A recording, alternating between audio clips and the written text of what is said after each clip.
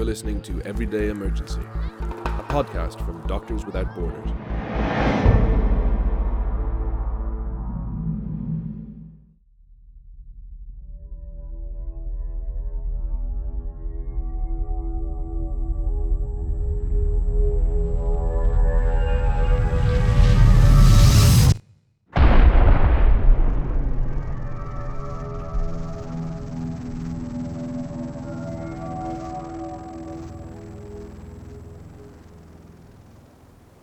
A bomb destroys a building and claims its victims, but its less obvious ramifications are as indirect as they are accumulative. Destroying a road, a bridge, or a hospital causes the social and economic fabric of an entire region to crumble. Resources become scarce or more difficult to get a hold of.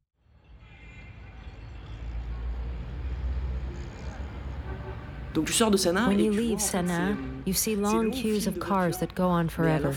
Remembers Agnès. You drive up a line of cars, all waiting to get gas.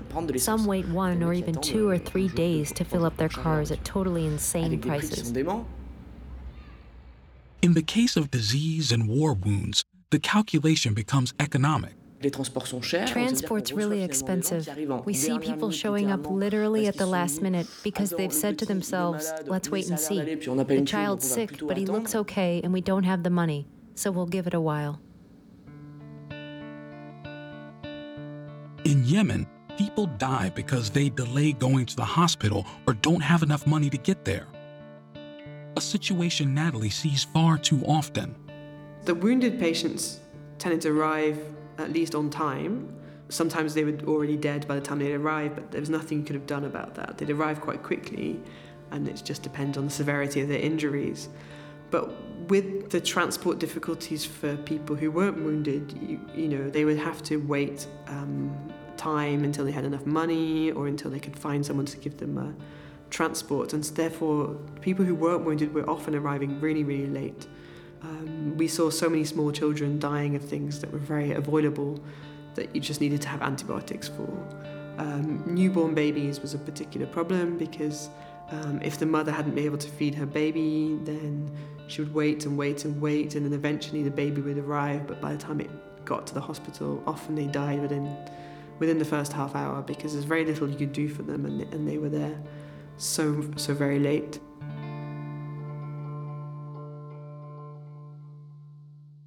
Another symptom of a broken health system, the MSF teams are witnessing a resurgence in diseases that had disappeared from Yemen.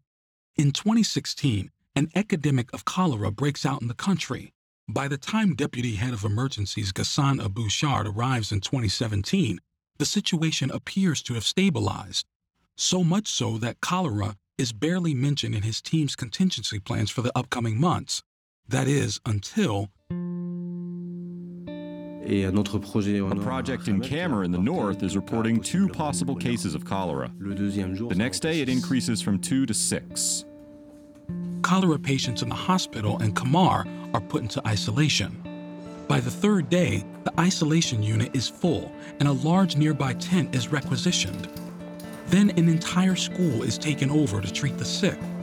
The number of patients cared for by the MSF teams gradually begins to slow down, from over 11,000 a week at the peak of the epidemic to 500 in mid-October. We've seen WHO's figures for the country. They're continuing to increase, even in the places where we work. We've got almost empty treatment centers. And WHO is reporting 200, 300 cases exactly where we are, in the same town. As MSF closes down its temporary treatment centers, the WHO's calculations of over 1 million patients do not appear to correlate with the reality. Everyone's telling us that the doctors, nurses, and health workers don't want cholera to be over, because if that happens, they won't get their bonuses or their pay. So they carry on reporting cases. Every day, a guy gets up and says he's seen 15 cases, but nobody's checking. There's no one going to see if these cases are real or not. It's a good system.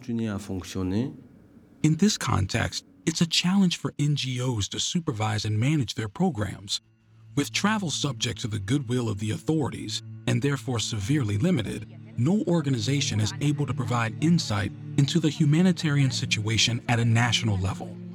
In October 2018, the United Nations issues an alert stating that Yemen is on the verge of one of the worst famines the world has experienced in modern times.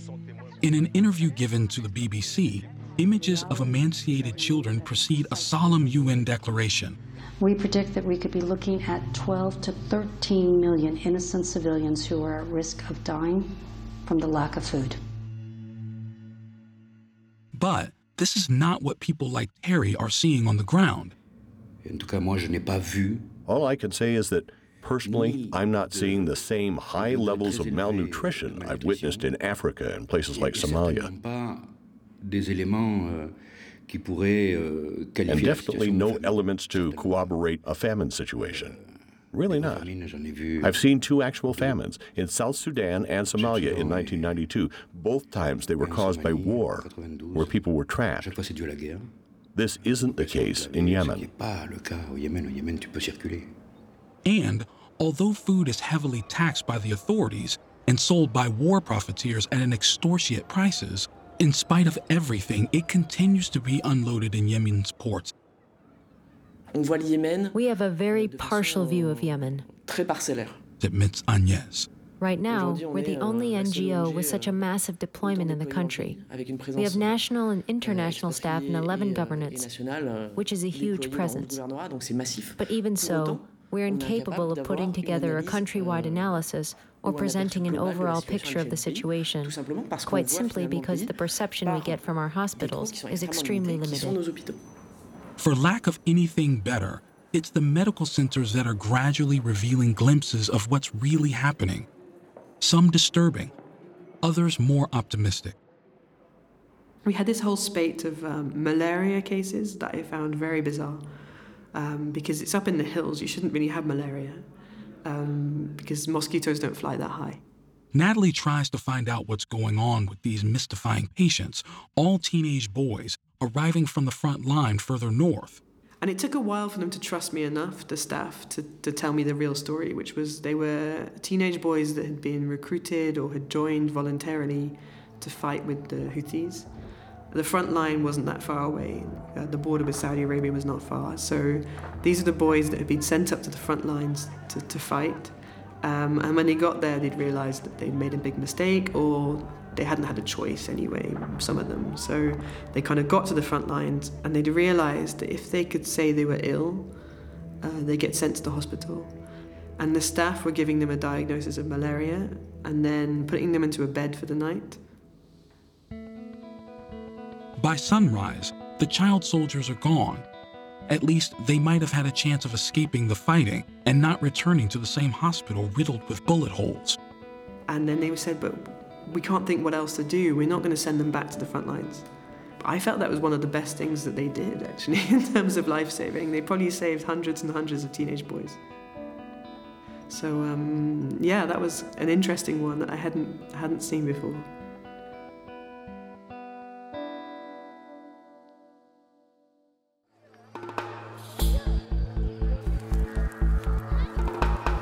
For more true stories from the front line of medical emergencies, subscribe via your podcast provider or visit msf.org.uk/podcast.